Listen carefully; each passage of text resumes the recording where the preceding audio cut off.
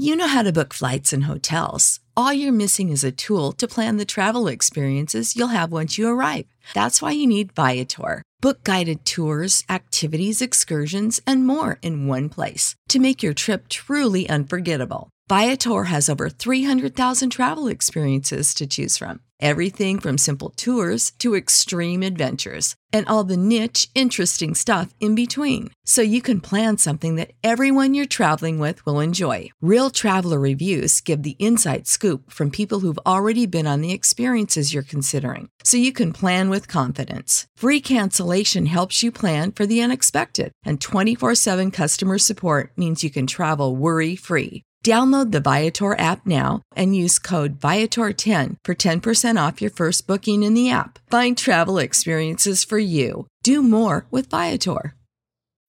When you need mealtime inspiration, it's worth shopping Kroger, where you'll find over 30,000 mouth-watering choices that excite your inner foodie. And no matter what tasty choice you make, you'll enjoy our everyday low prices, plus extra ways to save, like digital coupons worth over $600 each week. You can also save up to $1 off per gallon at the pump with fuel points. More savings and more inspiring flavors make shopping Kroger worth it every time. Kroger, fresh for everyone. Fuel restrictions apply.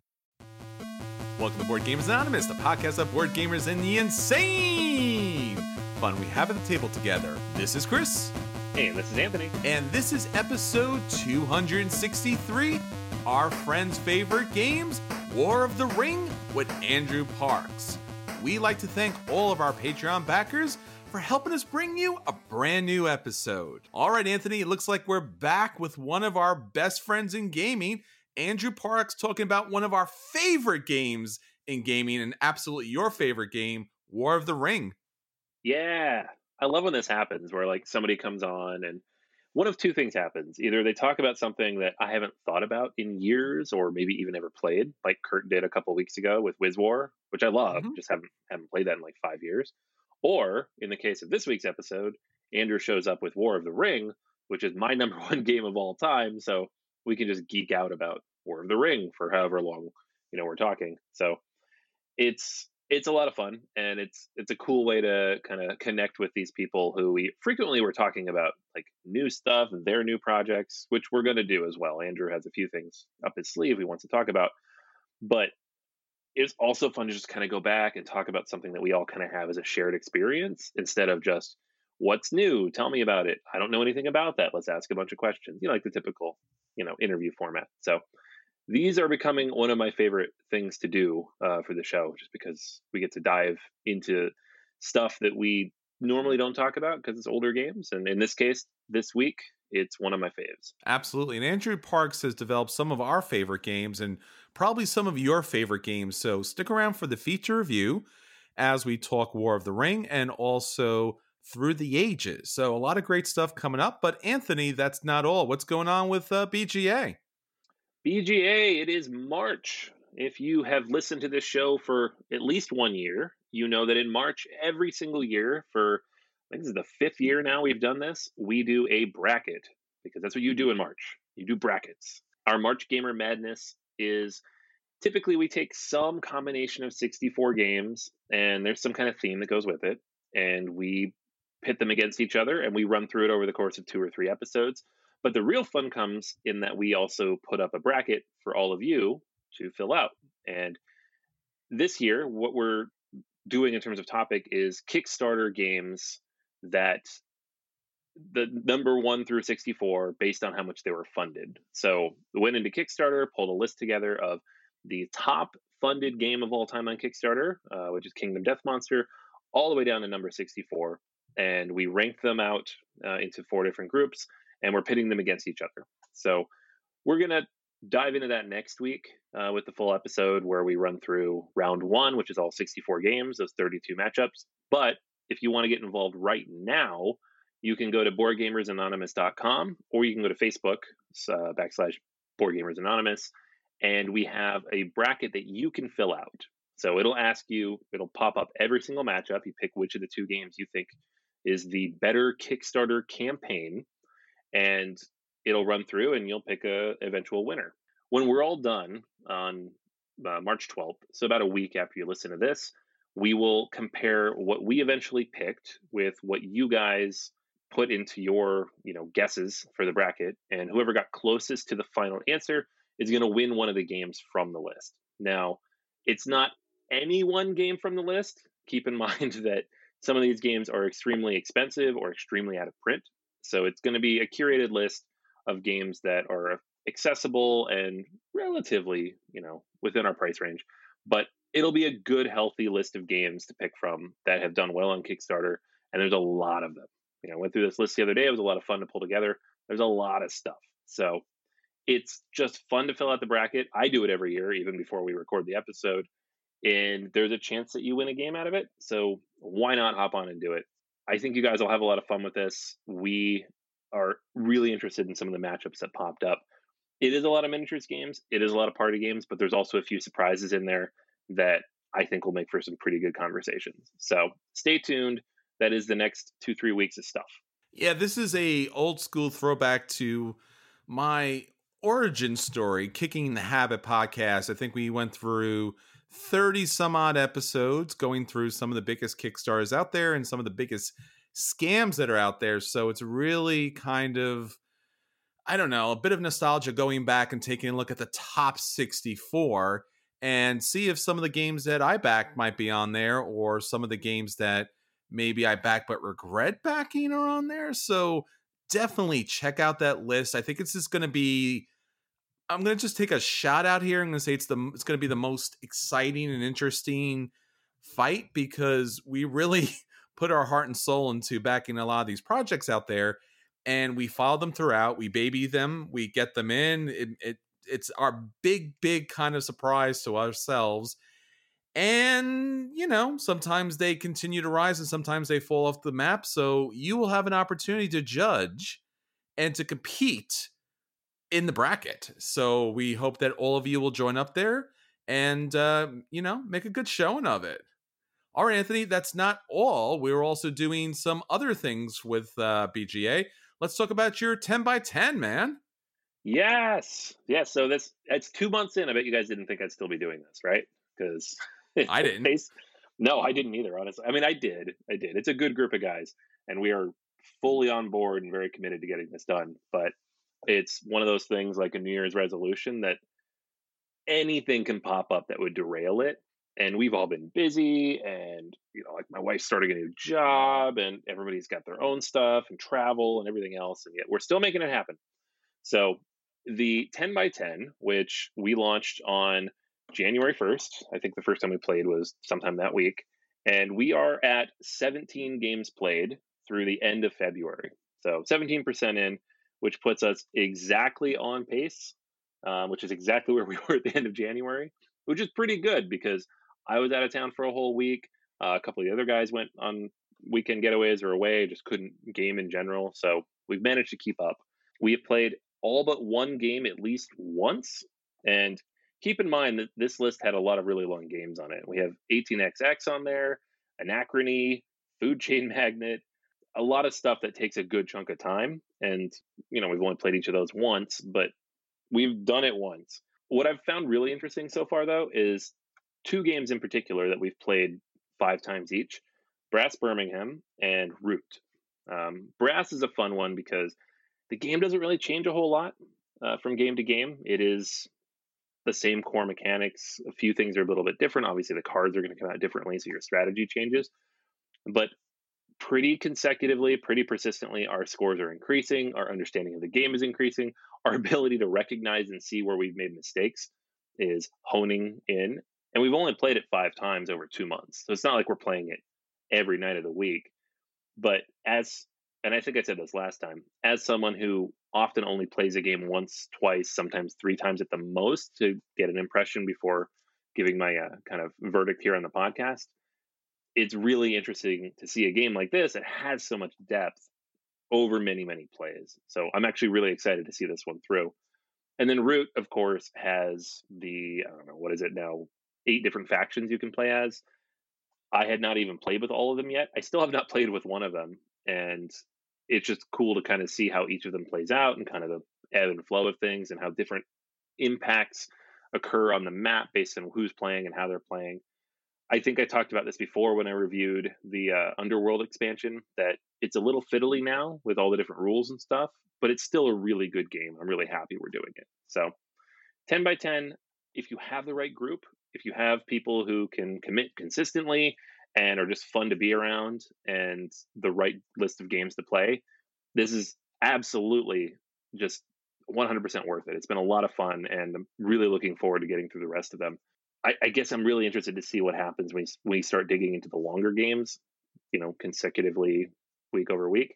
So far, so good. Yeah, no, I really admire that. I think I've talked to my group a bit about maybe putting something like this together, because we always kind of wind up playing the new hotness, which is typically very good, but at the same time, we never really come back around to games very much. So yeah, I guess this is something that we might try out, at least maybe in a smaller version of this. I think it's worth it. Even if you just say, hey, we all really like this game, right? Let's commit to playing it 5 times.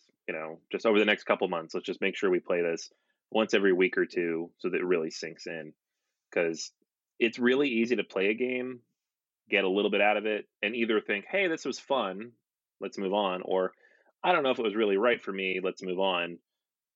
But you don't really fully understand what's in there, like what you're getting out of it. And I think the 10 by 10 for sure is really going to do that. And for the most part, these are games we all liked anyways. That's why they're on the list.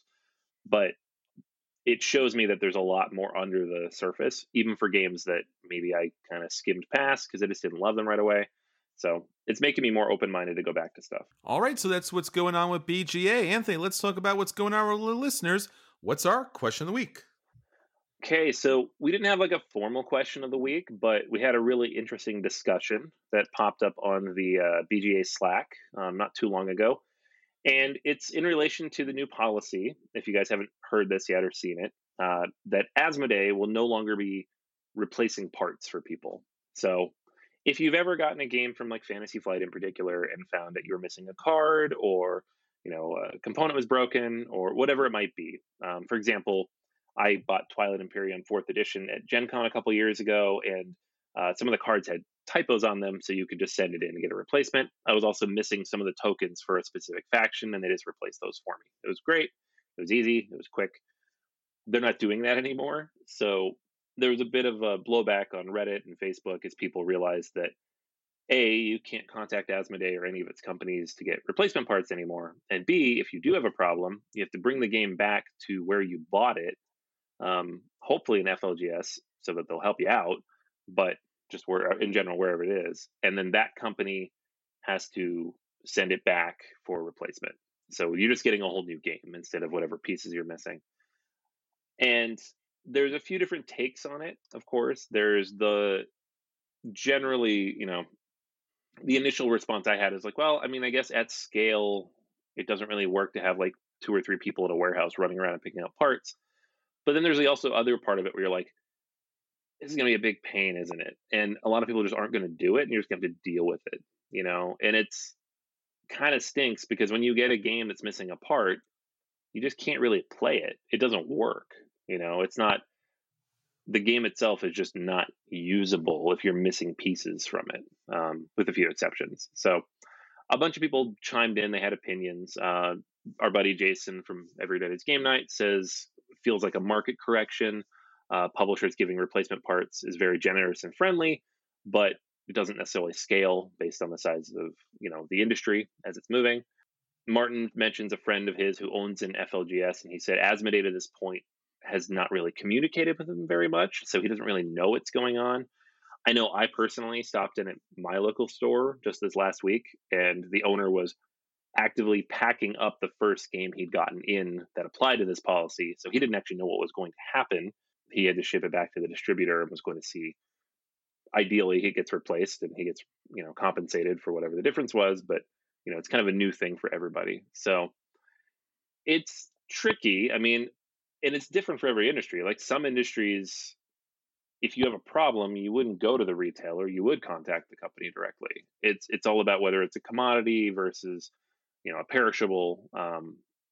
It's very different if you buy, for example, a printer than if you buy a piece of clothing that's missing a button or something. So I find the whole conversation very interesting, and there's obviously a lot of sides to it. But these days, anything to do with Asmodee making changes, people have very strong opinions. So I thought it'd be fun to bring it up. Yeah, I guess this is more of Asmodee's consolidation, stripping things down, slimming things down, making things more manageable for their bottom line. Obviously, as you mentioned, having a couple of people in the warehouse run around and getting replacement parts for their game is obviously not cost effective.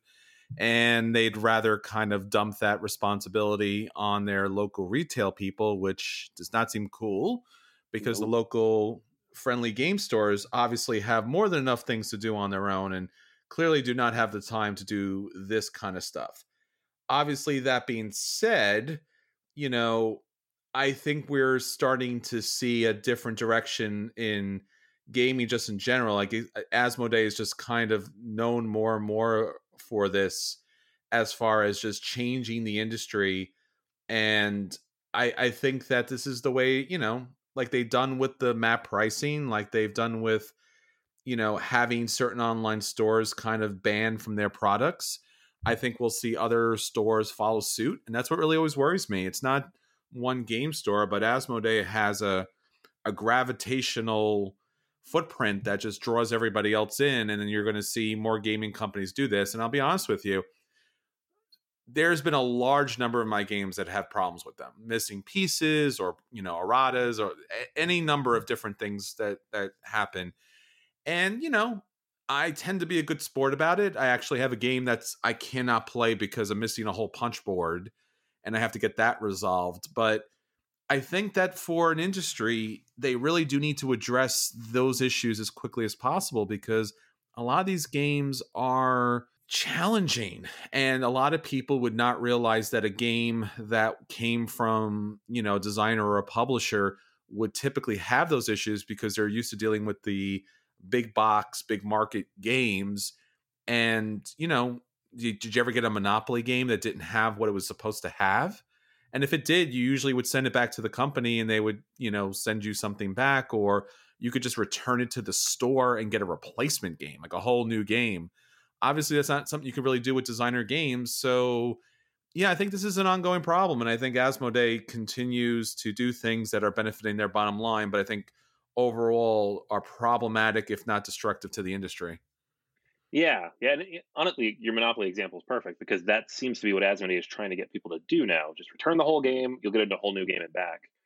But you're talking about a much smaller segment of the industry and way smaller businesses. And maybe it's just that Asmodee would prefer not to deal with friendly local game stores. They're certainly not very nice to them. They don't make their lives very easy with like the map pricing and how they manage open play events and all that stuff. So maybe they'd prefer to be the next Hasbro and just sell through the big box stores who will handle all that stuff without an issue. So I don't know. It's hard not to be cynical about the whole thing. And we've talked about this a lot recently, especially with the news that Colby's getting back, quote unquote, Plaid Hat, but minus all the games that actually make any money for Plaid Hat. So it seems like Asmodee is trying to trim the fat, trying to remove things that cost them money that are extraneous to the bottom line. Fantasy Flight has been kind of shedding weight for a while now, getting rid of IPs that are either long in the tooth or just aren't making them as much money anymore. You've got things like Lord of the Rings, the card game's going on hiatus soon. We've got Game of Thrones seems to be ending. Star Wars Destiny is ending. So it just makes you wonder what's going to happen next for these companies that are part of the Asmodee group, because it certainly doesn't seem like they're growing and are not particularly consumer friendly. So I don't know. Either they're trying to become the next Hasbro or they're trying to prep for a sale into something that could become the next Hasbro. Certainly seems that way. All right, so that's our question of the week. Anthony, let's get on to the games that we want to get to the table. But first, let's talk about a Kickstarter that we've been talking about for the last couple of weeks. I know you've been avoiding it, but hey, Anthony, guess what? Marvel United had more stuff, man. No. Here's the thing, though, is that this campaign is over before anybody's hearing this. So I'm not even sure what the point of this is. I don't know what we're doing. Look, I mean, we've been on for almost 7 years now at this point, 263 episodes of torturing our listeners with fantastic games out there that we would love for them to pick up and get to the table. So it's about time we turn the table, so to speak, or flip the table, so to speak. And, this is a Kickstarter that you and I have some interest in, most particularly because the miniatures are pretty fantastic and they come in just crazy amounts for the game. But the game itself is super, super simple, family, kid-friendly kind of game. So can you, Anthony, resist backing this game that has a tremendous amount of wondrous IP miniatures, but no gameplay? Can you do it? I don't know, man. I got 48 hours left. I just got the notice like 2 hours ago. It's 48 hours. So far, so good. I have not backed it. Well, I'm going to throw some more at you because this is what CMON tends to do. Yeah. And apparently you're on their payroll, so it's fine. I wish I was on their payroll. Did you hear that, CMON? You got to cut a check to me, man, I tell you. All right, so when last we left, Anthony, we added Vision, which we already knew, but we added Nova. Yeah, that's fine. I don't know. How about Scarlet Witch? It's cool. It's a cool witch costume. Yeah. We have Elektra with a pretty cool, pose there with the size. Yeah, I was never a big Daredevil guy, so I'm still good. I'm good. Well, what about Daredevil himself? Yeah, it's fine. It's fine. I'm still good. Still good. Holding up. All right. How about America Chavez? I'm not familiar with this character. I think she's relatively new to the comics. Yeah, I know of her, but I don't know enough to be swayed, as I say. All right. How about Spider-Man 2099? Oh, that's cool. That's cool. Spider-Man 2099. That's pretty cool. And one of my favorite characters of all time, Squirrel Girl. Oh, they did Squirrel Girl. Oh, that's cool. Okay. Does she have her little squirrel friend? She actually does, which is pretty fantastic. Come on, stupid people. And then to wrap it up, at least on the heroes side of it, Doctor Strange. Oh, he's way down the list. That's funny. I know. That was kind of weird that they left him that far. Now, from the villains, they added Hela. I don't know if that works for you. Meh. Okay. What about Kingpin? I mean, I dig the whole Spider-Man set, but sure, Kingpin's cool. All right, and last but not least, at least as far as this campaign currently is at, as you mentioned, there's about 45 hours left to go. There are over $2 million for this campaign. Baron Zemo in his original comic book costume, not his MCU kind of. Yeah, like the actual Baron Zemo, not just an angry dude. Yes. So, that's pretty cool. And then I'm just going to run through this a little bit quickly because, again, I know that everyone's been enjoying this, but for the $190 ultimate pledge, and honestly, if you're going to back this at all, it's going to be the $190 pledge. I don't know if I recommend you doing that, but if you're going to do it, you're going to do it at this level just to get the miniatures. The core set, the Infinity Gauntlet expansion, which actually comes with a vacuum form plastic Infinity Gauntlet that actually you put the little plastic oh my God, gems into. Yeah, of course. The return of the Sinister Six. So if you know anything about Spider-Man, you get all of his baddies in that one set, which is very cool. Mm-hmm. That is very cool. Yep. And we already talked about Rise of the Black Panther. We already talked about Tales of Asgard. We talked about Enter the Spider-Verse and Guardians of the Galaxy remix, not to mention Spider-Ham, Beta Ray Bill, and Gamora. So that is your $190. Not to mention if you want to go ahead and back a playmat and those cardboard locations, which together are going to cost you an additional $45. So again, Anthony, fantastic amount of miniatures for the price.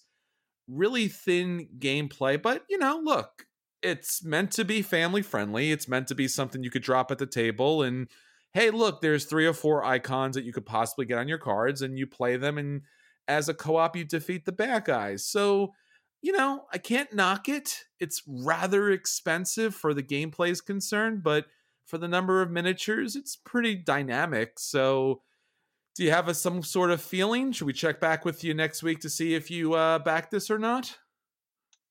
I mean, you can check back. I'm still leaning no. I told you Okay. this before. Like, if they threw any X-Men in there, I'd probably lean yes. Which maybe it's just my brain saying like they're probably not going to do that. So this is how I save Yeah. myself. But if they did, if like they popped up tomorrow as like a last minute surprise, we got the X-Men. I'm like, dang it. Yeah, I think that goes for me as well. I think as I've been trying to tempt you into backing this, I've been slowly being pulled into this. X-Men would definitely push it over the edge, and I guess a lot of people are looking for some sort of Fantastic Four or Yeah, that'd be Punisher, good. or someone mentioned if they could do a Galactus miniature as Ooh, big as the Cthulhu miniature that we saw not too long ago. God. That's so not the right game for this, but it'd be perfect. Yeah. It'd be like a nice crossover. Ah, you have Cthulhu, we have Galactus. Ah, there you go. Giant 3-foot miniature to play with your game. So Oh man. Well, this has been fun. I'm glad it's over. I should note as well, we are absolutely not doing an ad for this. This is just Chris torturing me.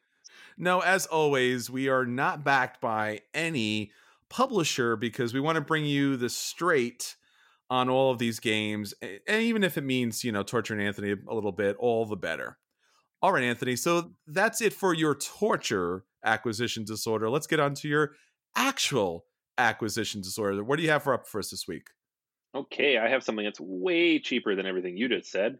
Um, this is Tumbletown, the dice stacking spatial puzzle game. It's on Kickstarter right now. And it is from Weird Giraffe Games, who did Fire in the Library and a couple other games that were like sleeper hits that I rather enjoyed. This one has you basically stacking dice in different formats. So if you've played Blueprints at all, where you roll dice and you try to basically draft them out and stack them into certain permutations and they score based on which colors of dice and numbers that you have in there. It's similar to that. You're trying to build stuff up. But in this one, you're also building a tableau. So as you go along, you're going to get these different cards that do different abilities that allow you to manipulate your dice in different ways based on the different structures that you've built. So if you go to the Kickstarter page, the tableau is just all these different dice stacked in these different ways. It looks really cool.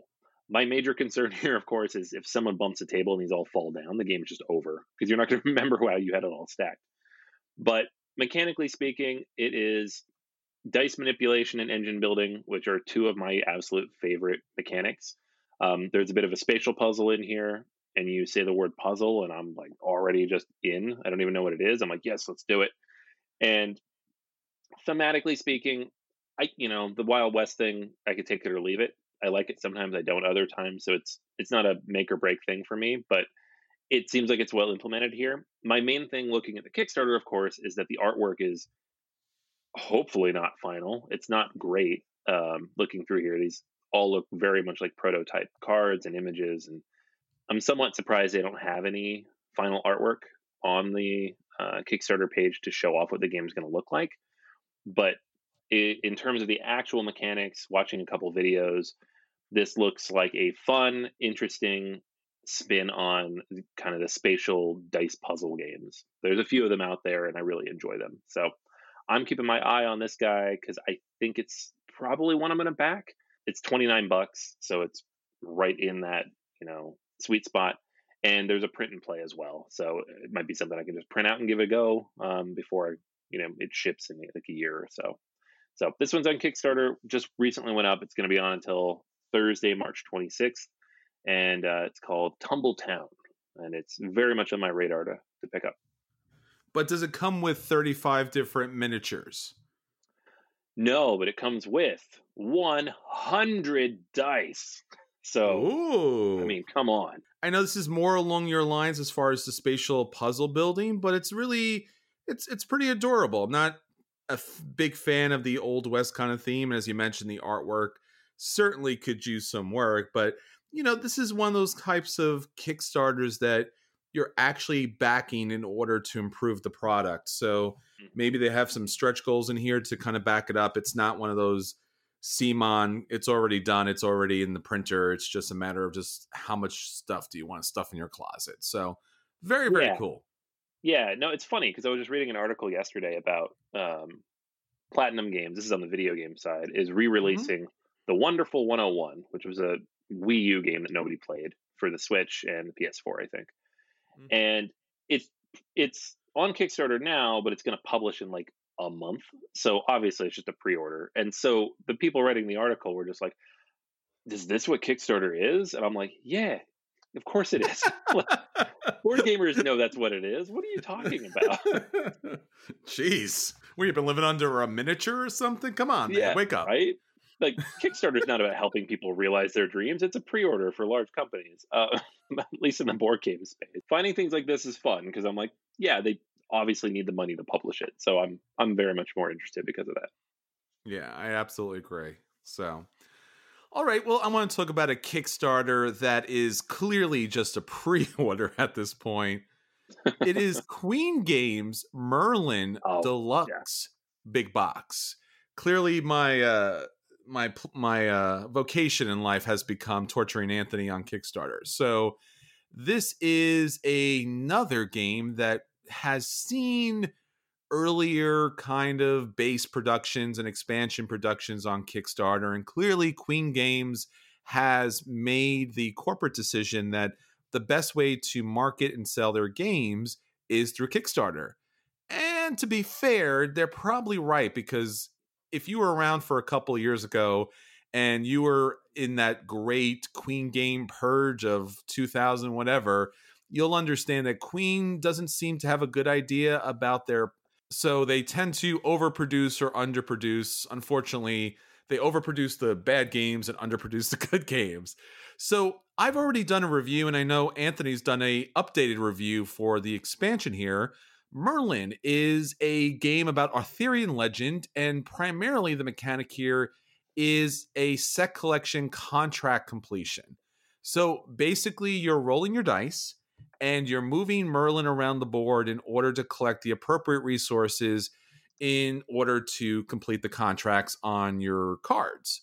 So the cards might require flags or shields or such. Pretty simple, pretty basic. The game moves relatively fast. It's a light to medium weight game, and it's all about who can complete the most contracts possible. The author expansion adds a new action rondel that covers over the original one, a new author pawn that gives you another option to move around on the board.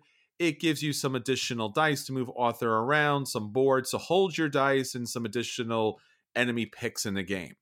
There's also, with the author expansion, you have the Knights of the Round Table, which gives you some a little bit asymmetrical power play in the game, which was definitely needed because the base game was very, very generic. This new expansion and new big box version comes with Morgana. This is the new addition to it, the new expansion, which once again adds a new action rondel and also some new resources. So there's gold in the game, there's mistletoe in the game, and there are some additional boards. There's a market board, and there is the Morgana board. So in this new expansion, which is very cool, it has, additional modules, because if you know anything about Queen Games, they are all about their modules. So the Morgana module is all about manipulating these purple dice in order to be able to mess with other players. So one of the problems with the first game was, in fact, that you rarely, if ever, interacted with anyone. You just basically bumped up to each other every once in a while. This Morgana expansion allows you to slow down other players and make their contract completion a little more difficult. I don't know if I would say that's true kind of player interaction, but nonetheless, it's a little more take that kind of situation.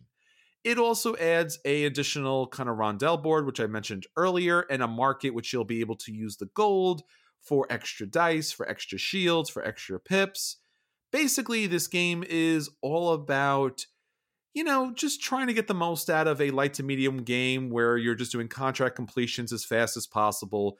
This big box version is really interesting because it also is included with game trays. So you can just back the expansion if you have the other pieces. You can also back the expansion and the giant empty box, which you could put your other stuff in if you've already backed the previous versions. Or you could buy the whole thing. It's basically about $133 plus shipping. I don't know about this one personally, but I am interested because I do feel like there's a very good game here. This is a Stefan Feld game, a big Feld fan. I love Arthurian Legend here. The artwork is not bad. The gameplay is okay. I'm hoping that there's a number of these combination of modules you could put together that makes it a truly solid game. If you are interested on the Merlin Big Box or its expansion, this campaign will wrap up Thursday, March 12th, 2020.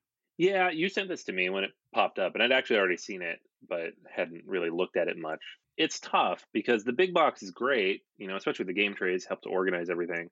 I've had everything jammed into the normal box and it barely fits. So adding another expansion would be rough. But Yeah. like I went through and did the math, like in the backing thing. If you got the expansion and the empty big box, Yes. it's $81 shipped Wow. because they're shipping it presumably from Europe because it's in euros, and it's 18 euros to ship it here because it's a big empty box. It takes up a lot of space. I was like, oh, maybe I'll just jam it in tighter. I'm not really sure what to do about this, but it's a tough one to be on board with. And I don't know. Like, I love this game. It's one of my favorite Stefan Feld games somehow, like with all the stuff that they've added on over time. I really like it, but it never hits the table because enough people just are not interested in a roll and move Stefan Feld game. Yeah. So I'm on the fence. I might just back the expansion. The big box is tempting, but that's a lot of money. And over the years, Queen Games with their big boxes, I've always admired them because I love having everything in one spot. If you're a board gamer, especially if you're a Euro gamer or heavier, you typically like the ideas of things being organized and arranged and everything and all the bits and stuff. And obviously these trays are fantastic, but then they become very difficult to transport. And I think that's a thing more and more we're seeing these days where publishers are listening to us as far as, hey, it'd be great if we could stick everything together. It'd be fantastic if there was some sort of organizational situation there. So bravo to everyone who's getting on board with that. But I got to tell you, the last couple of big Kickstarters that came out, I've been asking people, are they going to bring them to game night? And they're like, I don't know how, because they're so huge. I mean, like, for example, Suburbia is one. I have Tricarion that's huge. And just in general, the Queen big box games are so enormous. And before this one, they didn't have the lockdown game trays. So if you're bringing out Fresco or Alhambra or any of the other ones, you move the wrong way and all the pieces go flying on the inside. So I'm not sure. It's something that has to be addressed, and I'm not sure how we can address it as an industry. But these big boxes, while are very helpful, they are difficult to store and difficult to transport. 100%. Yeah, you mentioned Tricarion, which I did get, but I haven't played yet because of that. I have the Snowdonia Special Edition, which I have not played yet because of that. The Alhambra Mega Box, which I haven't played yet because of that. So because my children are generally awake at the time I would be playing games with people, I don't generally have people at my house a lot, and I can't travel with these jumbo boxes. So I'm very wary of picking them up now because it's just not possible to get them anywhere. Yeah, it's sad. All right, so that's everything for our acquisition disorders. Anthony, let's get to the games that did hit the table this week, and we'll let everyone know if those games are a buy and they should run out and pick those games up. If those games are a play and they should sit down and play them. Those games are a dodge and they should miss them completely like you are currently doing with Marvel United. Or if those games are the dreaded burn like those giant big boxes that we can never get to the table. What do you have up for us this week, Anthony? All right. Yeah. So I have an interesting one, actually, and a fun story. This is Little Town from Yellow Games, and it was actually originally published in Japan, designed by Shun and Aya Taguchi. This game first came out 3 years ago, I think, but Yellow published a version of it last year or the year before, so it's relatively new. But what happened with this is I was actually at the local game store with my children. We were just on a walk, and they wanted to stop in, so we did. And my youngest, she was 5, she picked out some new variant of the Animal Upon Animal. And I was like, oh, cool. We love this. It's fun. Here's a new version. And my oldest, he's 8, picked out Little Town, which he generally leans towards the games that are in the children's section. And this one was in the family section, but it's probably the more gamery game that he's picked out on his own and that he now owns because we picked it up there. And he was very excited to play it. So we got a chance to play this a couple times, and it's by no means like a big heavy game. It was perfectly suited for me and him. He did very well at it. You know, 8. I think the community age on this is 8. The box age is 10. I think that's probably spot on. Depends on your child, but he did very well at it. The game itself is fairly simple. In it, you have a board with a bunch of empty spaces and then some pre-printed lakes and forests and stone. You have 5 workers and I believe 5 or 6 buildings. And on your turn, you'll do one of 2 things. You'll either put a worker out on the board and activate everything that's adjacent to them, both orthogonally and diagonally, or you'll put them in the market and they'll build something from the tableau of buildings. There's a tableau of 12 buildings that you can build, plus there's 5 wheat fields available. So 17 buildings throughout the game. And mechanics here basically are you need to put buildings out because they're worth points, of course, but also if other people use your building, you get money from them. Additionally, you need to produce goods from the board by placing your workers out there to get the wood and the stone to build stuff, but also the fish and the wheat to feed your people. So we opened this up, and because I didn't know anything about it, because my son picked it out, I didn't know it had a feed your people mechanic. And I was reading the rules and I was like, oh, hopefully he handles this okay. I don't know. Like, it's such a gamer thing to do, to penalize people for not having enough food. But it's relatively easy. There's plenty of lakes. There's plenty of wheat that's going to go on the board. So you can generate enough food.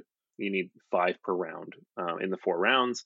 He was able to do that every time. He never lost any points. And you lose points when you don't feed your people. So I guess, make sure your children fully understand what's going to happen if they don't get enough fish and wheat. But otherwise, it seemed fairly well balanced for the age group. But overall, it was a lot of fun. It's a bit of a puzzle. You're trying to figure out where you can place your guys to generate enough resources to build the right buildings that are going to get you enough points and generate enough dollars. The building tableau doesn't refill it all, so you see all the buildings that are possible to build the entire game, which is very interesting. And because the diagonals do count, it's almost a spatial puzzle to determine where you can put your workers to generate resources, but also where you can block other people from generating the resources they need, right? And like the second time we played, he started to figure that out, which is kind of fun to watch. It was mean, but it was fun to watch. There's also objectives. You'll start the game with 4 objective cards. That'll be things like, build a building with a certain combination of goods, or generate this many goods from one action. And when you do that, you'll generate the points from those cards. So overall, as a family weight, kind of middle, it's a 2 on BGG, probably a little bit lower in my opinion, but it's not like a crazy light game. There's a bit of puzzliness here. There's a bit of tableau building type of, or engine building type of mechanics in this. It was really fun. I had a lot of fun with it. He had a ton of fun with it. We're definitely going to play it some more. And I think it really works well at that family weight or introductory, gateway-ish weight of a game. So I'm going to give Little Town a buy.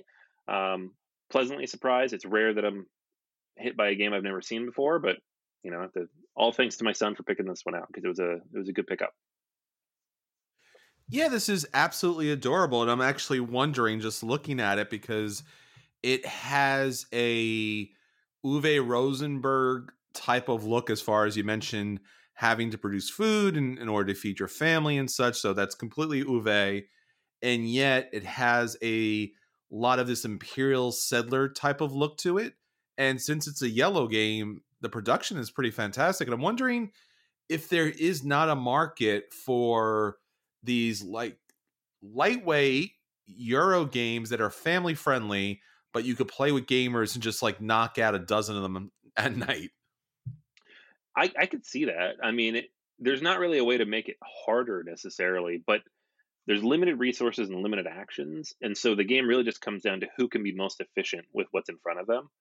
I could definitely see gamers getting into this.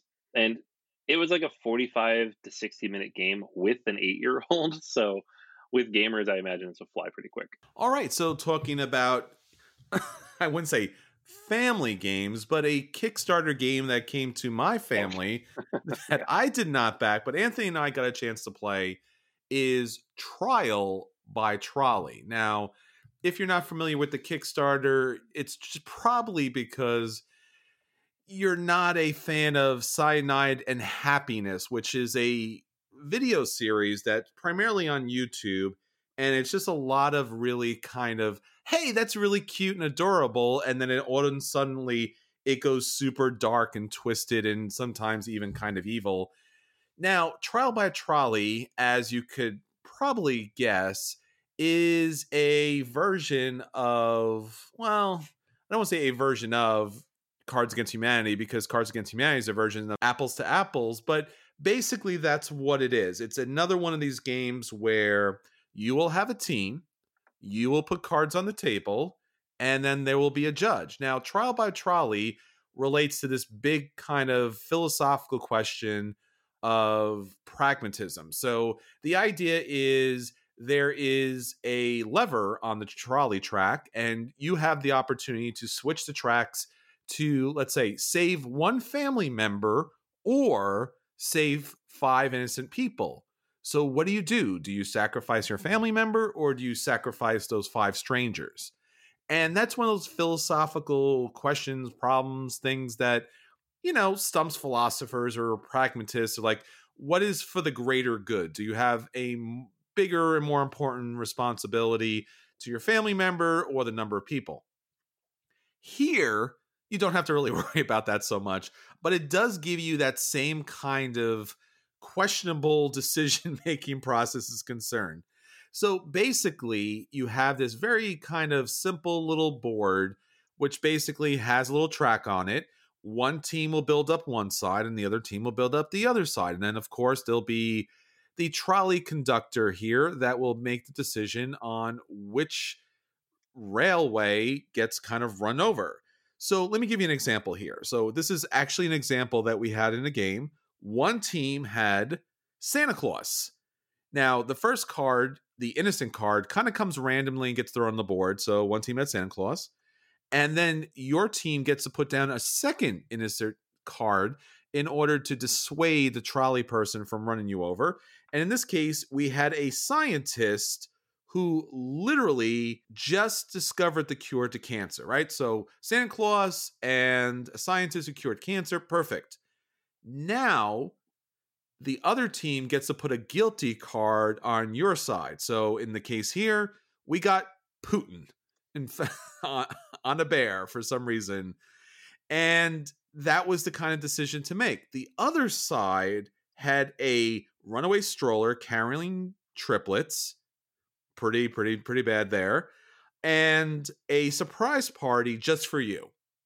And the bad thing was a butcher making meat pies out of dogs, cats, and babies. Okay. So at that point, you think you have everything straightened out, what you're going to do, but the game itself lets you add a modifier card that you can add to your cards or the other player's cards. And for example here, the modifier cards for the person creating all those devastatingly evil pies was, will do anything for you if you save them. So again, it's one of those kind of like philosophical questions, and the idea is that you're supposed to debate those things. And the party goers that are going to make a big party for you, it turns out that they're on their way to murder someone you knew in high school. So once you have that set up, both sides will argue to the judge which side is more worthy of not getting run over, and that's the game. So once everyone has an opportunity to be the trolley master, then you take a look at how many death tokens you have, because the trolley master previously ran over your people, and whoever has the least wins the game. I will mention Anthony actually won this game because he is a master of this game, so to speak. I got them all right. I think it's all his training in 18XX that actually led his victory here. Unexpected, but very relevant connection. Yes, apparently. Anything with train tracks, Anthony rules. Oh, that's right. There's a train game. Oh, that's right. Didn't even think of that. Well, that's what happened. That's obviously what happened. That's what happened. So basically, once again, it's Cards Against Humanity. You make a decision. What's more gross? What's more happy? What's more interesting? What's more fun? And again, it's almost primarily based upon the people that are playing the game. I would say generally we had a good time with it, although it was kind of ridiculous, but yet fun to put the combinations together. There's a lot of cards that come with the base set. There is, Kickstarter versions that come with miniatures unnecessarily that kind of give you a little bit bump in the price. But if you're interested, Trial by Trolley, again, it's another one of these party game, Cards Against Humanity's apples to apples kind of situations. It's fine. I'm going to give it a very light play, especially if you have the right group for it. It was fine. And Cyanide and Happiness, totally twisted and sometimes fun, so why not? I think they already had Choking Hazard, which was another Kickstarter that was out there, so I guess of the two, this is probably be my choice, but they're both about the same. So what do you think, Anthony? You played this. Yeah, about the same. It was fun. It was fun. I could see this being very dull and not particularly fun with the wrong group. Because part of it, too, is you have to argue your side. If you don't argue your side, then you're just throwing a bunch of random cards out and staring at the person, waiting for them to do something, right? It's about the social interaction. And I could easily see that not happening in certain groups and the game not being a whole lot of fun. So in our particular situation, it was kind of fun. But I don't know. This is never a game I seek out or type of game I would seek out. But if it's there, I would play it. All right. So that's everything that's hitting our table. Anthony, let's get on to our feature review. All right. Now on to our feature review. This week, we are talking about our friends' favorite games again. And we have a very special guest with us, Andrew Parks. Andrew, welcome to the show. Hey, it's nice to be back, guys. Absolutely. Yeah, we've known each other for about as long as we've done this podcast. We met you way back in the day at Myriad Games, and just early on, I feel like we see you at every Origins and get to hear a little bit about what you're working on. And it's always nice. Always nice seeing you guys. Yeah, absolutely. What we do here, what we try to do here anyways, is we bring people on like yourself who have just a diverse background in gaming and just talk about your favorite games and kind of how they got you where you are and, what you love about them and what they've influenced in your life. So with that, I'm just give it to you and let you go. Sure. I mean, I definitely would be hard for me to choose one game that's my favorite game, but I have two games that I definitely put in that category, and I play them all the time whenever I have the chance. They're both big games, like long, which shouldn't surprise anyone who's played my own games. They're not particularly short, but yeah, the first game, and I've been playing it all the time, especially now that I have it on my iPad, is Through the Ages. Nice. I've been playing that game continuously. It's just such a beautiful design, and I just love the fact that Vlaada went in and made all of the corrections and improvements to the game when working on, I don't know if you know the story, but when he was working on the video game version, he realized there were balance issues in the game that he had never seen before because they were playing it so often. And that's why they created Through the Ages, a new story of civilization, which came out first as a board game while they were working on the digital game. But it incorporated all of the adjustments that they had made after years of playing the game, and particularly while they were working on the digital game. So when the digital game came out, it had already been reflected in the regular tabletop version of the game. And in fact, that game, A New Story of Civilization, has now overtaken the original Through the Ages on Board Game Geek, and I believe that it's number, I want to say 3 or 4 on the top 10 list of BGG. So they did a great job. It's just amazing. And then they just put out an expansion for it, and the expansion adds more characters, and they're randomly inserted into each game. So it does take up all of the time and energy of my battery on my iPad. When I get my little weekly report from the iPad that says what you've been doing on the iPad, Through the Ages is always number one. Maybe if I've been checking a lot of email, Gmail will beat that out. But it's just a wonderful game. And the reason I think the reason I love it so much is that every single time you begin, you know you're going to end with some kind of a story, like the empire that you have created. The civilization that you have created, you just can look back and you just check all the things that you've built, and it's a story on its own. And it's not a story that the designer told you and you just sort of followed along and maybe made a couple of decisions. Instead, it's your own story that you created. The designer created a framework for that story.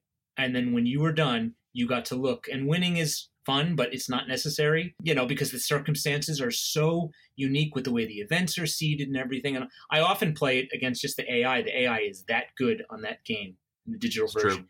I play 4-player all the time, and I would say I win 1 out of every 4 games. So it's that impressive. Yeah, it's just wonderful. The other game that I consider my favorite game is War of the Ring. Very different game than Through the Ages mechanically. But it is such a beautiful game, again, from that same perspective of I start the game from a certain point, and I know at the end of that game, I'm going to have my own novel, my own story of what happened. And it's hard for me sometimes to find someone willing to sit down and spend all that time with me. I'm very fortunate that my good friend Coleman Charlton, who has recently retired from Mayfair Games and was part of the original Iron Crown Enterprises back in the 70s, 80s. So he and I get together every once in a while and play games, and he always wants to play this game. And for the record, I have not beaten him once in War of the Ring. He is a master at this game, but I still have fun playing it. Although the last time we played, I was getting grumpy because we had added an expansion in, and I was like, what's going on? He just destroyed me. He had the Army of the Dead. No. And they were just like, they just made Sauron look like a fool, and the whole thing was just an embarrassment. And he was just laughing, so he's a great guy to play with, and he appreciates the fact that I like to take things from a story perspective, so I'm usually narrating what's happening while we're playing.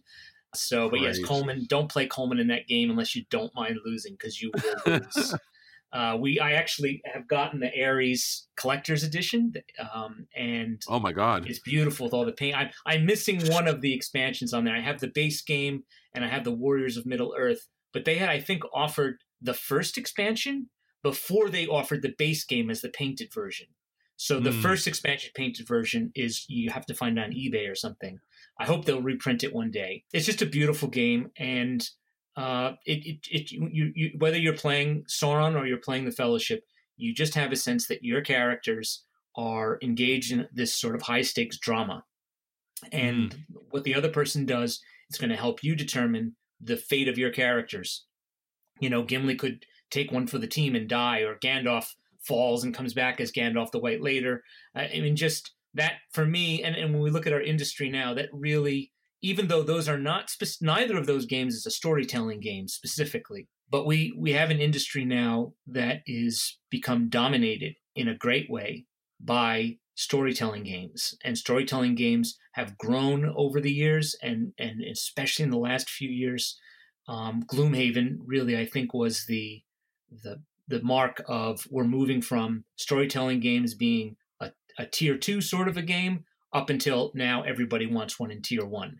And it has really changed the industry. And as far as I'm concerned, that's a wonderful thing, because that's what I want to be doing now with my game designs. I want to focus more and more on games that tell stories in various degrees. So I think that's one of the reasons why those two games have such an appeal to me. War of the Ring is actually my favorite game of all time as well. It's been on my number one for the last 3 years.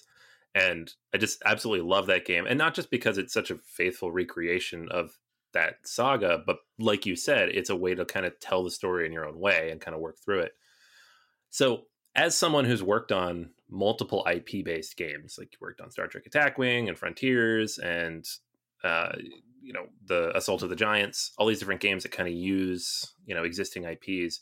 How do you approach that if you want to give players that experience some level of like story or agency and control over that when you have like existing, story arcs and expectations that they might bring in with them?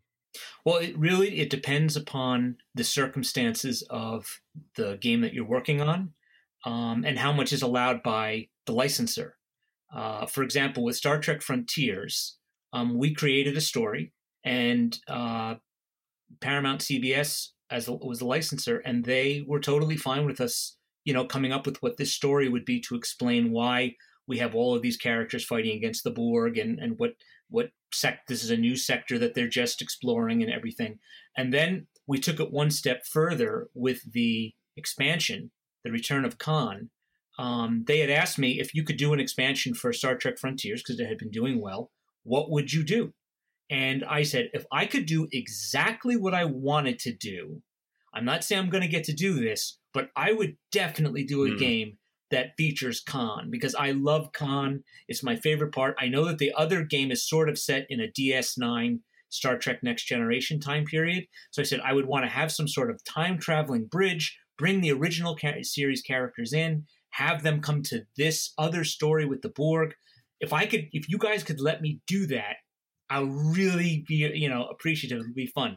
And so they did. The WizKids was great. They said to me, all right, look, we'll try it. We can't guarantee it. We'll try it. We'll send it to the licensor. And we ended up creating, it's on the first page of the rule book for Return of Khan. We created this whole narrative to explain how Khan survived the Genesis explosion and how he opened up a rift in time and ended up in the future, in the time of Picard. And Kirk steers the Enterprise after them. And we sent it to these guys, the licensors, and they're like, okay, we see what you're trying to do here. This is very interesting. We got to tell you a couple things, though. And the guy was awesome. I don't remember his name, but he was just like, look, you can do this, and this. There's a couple things we got to kind of like I'm sure. And he of course, knew perfectly the time frame. So we set it in the time frame after Kirk had been demoted and was back to being Captain Kirk. And they had the Enterprise A, and he goes, look, they're not going to, why would they send Kirk back over there? He's already in big trouble. So they helped me work out an excuse for why Kirk went there to investigate the area where the Genesis planet had been and so on. And of course, the planet was destroyed by that point from the third movie. So anyway, it was so much fun working with them. And they let me do 90% of what I wanted to do. And everything that they suggested to change made the story better. And I'm not just saying that, to be polite, they really allowed themselves to follow our story. And so we created the story, and it's been a very successful expansion. People really seem to enjoy it. And that was, I think, one of the most fun parts of working with a license and the story. Not every licensor, I dare say most licensors, will not give you that kind of freedom to write within their own universe. But the Star Trek folks, they were just great. So what would you say, War of the Ring being, kind of a prime example of an IP-based game that everybody really gravitates towards. What would you say you took from that or learned from that you've applied to your own games? I think the biggest thing that I've learned from War of the Ring is that, first of all, you can't be afraid to have the world end as other people know it. Like when you play War of the Ring, when I was playing against Coleman recently, he went up right away and took out the Shire. That's where he sent all the Nazgul there, the whole thing, and won the game that way. So it was exciting to see that you could play a game set in an IP and change destiny and the future of what you can do. And for a non-IP game, the idea that you could approach storytelling from many different angles at the same time. I think one of the great things about War of the Ring is that it uses those cards to not only change rules of the game, but to generate story inflections. And one of the things that we've tried to do, especially with games that on their surface were not storytelling games, is to add those kind of inflections. So with Dungeon Alliance, when we created Dungeon Alliance, it is not in and of itself a storytelling game at its root design. And then during the first Kickstarter, people asked us to add more storytelling elements. So we created these quest cards. And these quest cards immediately took your party from a group of adventurers that were going in to clear a dungeon in competition with other people's bands of adventurers. But also, there were these quests that you were competing with the other groups for. One of the things that makes Dungeon Alliance different from other games like this is that you control a whole team of adventurers yourself, so you control 4 people, and every other player controls 4 people. So now when there's a quest, my group and your group might be competing to complete that quest, and it added that layer of story in. And then when we worked on the second Kickstarter, I wanted to have more of those sorts of War of the Ring inflection points where things, very specific story elements were occurring, but they weren't occurring in a specific order. One of the things that's great about War of the Ring is because you're playing with this shuffled deck, the Eagles can come, but they can come early or they can come late. The Witch King can show up earlier or late based upon decisions and cards that are played. Really, the best way to play War of the Ring is to look at your hand of cards and formulate a strategy based upon that. So when we worked on the second Kickstarter for Dungeon Alliance, we created the adventure packs. And the concept of the adventure packs was that there would be the story going on in the background, and you would choose the way in which you engaged with that story. So there's a campaign deck similar to something that you would see, say, in Pandemic Legacy. But instead of that campaign deck going from top to bottom, instead, at certain moments, you'll see a card you can draft, and that would have you pull specific cards, maybe out of the middle or towards the end of that campaign deck. And now you've decided that in this story, say, of War in the Deep, where the Drow are having a three-way battle against the trolls and against the dwarves, you can decide, I'm actually going to ally myself with the Dark Elves. And I happened upon one of their sacrificial altars, and I could try to stop them from doing what they're doing, or I could help them because I want their favor. And so I think that that's been successful for those adventure packs because it allows people to engage with the story and not have to guess, what's the correct way for me to do this? What does the designer want me to do? Because if I can't guess what the designer wants me to do, then I'm likely to fail or be embarrassed or humiliated or something. So we were careful that just as the bad guys can win in War of the Ring, you can do bad things. And that's okay, because that's the story that you've chosen to tell with your characters. That's fantastic. Yeah, it's really cool to just kind of see how it all ties back together. Obviously, these games have big influence on everything you've worked on and what you've been working on, and you are generally a very busy guy. Every time we talk to you, you're working on something new that you're excited about. Yeah. So, or a couple things at the same time. Right. So I just wanted to ask you, kind of as we wrap things up, if there's anything upcoming or current that you wanted to promote, or just get the word out about. Sure, absolutely. I mean, the adventure packs first and foremost, because now just this January they became available to people who weren't involved with the Kickstarter, and they can be gotten exclusively through our own Dungeon Alliance store at quixoticgames.com. And so, if you're enjoying Dungeon Alliance or you're interested in this kind of storytelling, Rahdo just did a big his January overview of games he's played. He has a whole section devoted to the adventure packs, and he says some really nice things about them. So definitely check that out. The other project, which people have been asking me about for a few years now when we first mentioned it, is a Core Worlds game set after the first game. So there's a game called Core Worlds Empires. It's a worker placement game, so it's completely different mechanics from the other Core Worlds, but it's set in that same universe. And in fact, in order to keep that sort of continuity of story, it takes place after the other game, after the 5 or 6 barbaric kingdoms have overthrown the supreme monarch, and now you're ruling your own and managing your own empire, and the other players are managing their empires. But we've actually created a bridge mechanic that allows you, if you want to take information from your Core World session and carry it over into the start of Core World's Empires. Oh, cool. So that's exciting. I know they've also done that recently, actually, with War of the Ring and Hunt for the Ring. In Hunt for the Ring, you can play that and then carry information over to War of the Ring. So I was excited when I heard that, but also a little disappointed because I thought we're going to be the first game that does this. But we're very excited about it. And I have a little bit of a scoop for you, which hasn't been announced yet, depending upon when this podcast plays. But that is that Quixotic Games, which is my design company, which normally designs for other game companies and continues to do so, but has self-published some games, as you know, Canterbury and Dungeon Alliance, is now going to be the future publisher of all Core Worlds games. So, nice. Yeah, Quixotic Games is, we had a great relationship with Stronghold Games over the years, and Stronghold Games is allowing us basically to pick things up from there.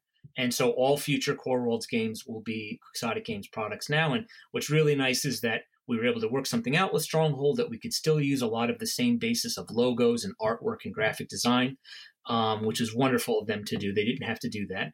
And it'll give that sense of continuity from the original games and future games, or reprints of the original games if we do something like that in the far future. But definitely our first project will be Core Worlds Empires, the worker placement game.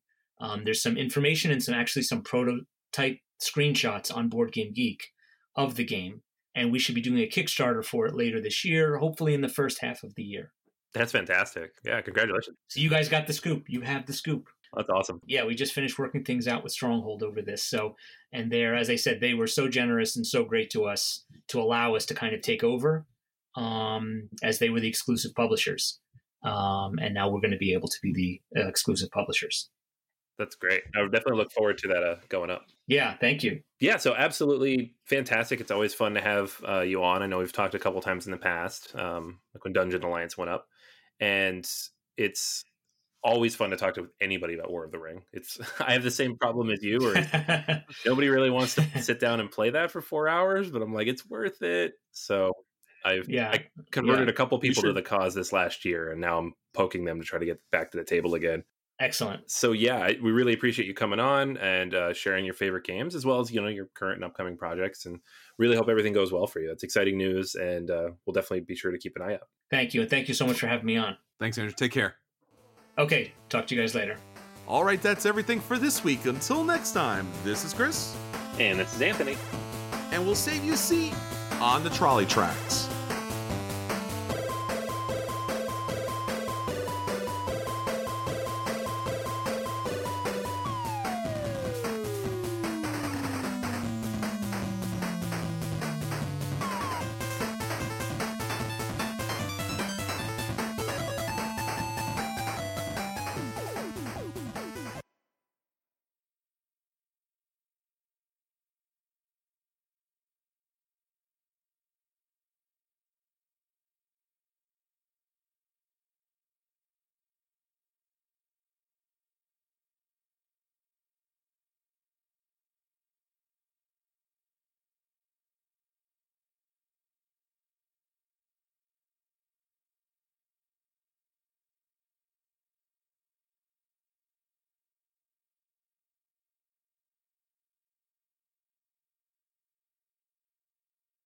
You know how to book flights and hotels. All you're missing is a tool to plan the travel experiences you'll have once you arrive. That's why you need Viator. Book guided tours, activities, excursions, and more in one place to make your trip truly unforgettable. Viator has over 300,000 travel experiences to choose from. Everything from simple tours to extreme adventures and all the niche, interesting stuff in between. So you can plan something that everyone you're traveling with will enjoy. Real traveler reviews give the inside scoop from people who've already been on the experiences you're considering. So you can plan with confidence. Free cancellation helps you plan for the unexpected. And 24/7 customer support means you can travel worry-free. Download the Viator app now and use code Viator10 for 10% off your first booking in the app. Find travel experiences for you. Do more with Viator.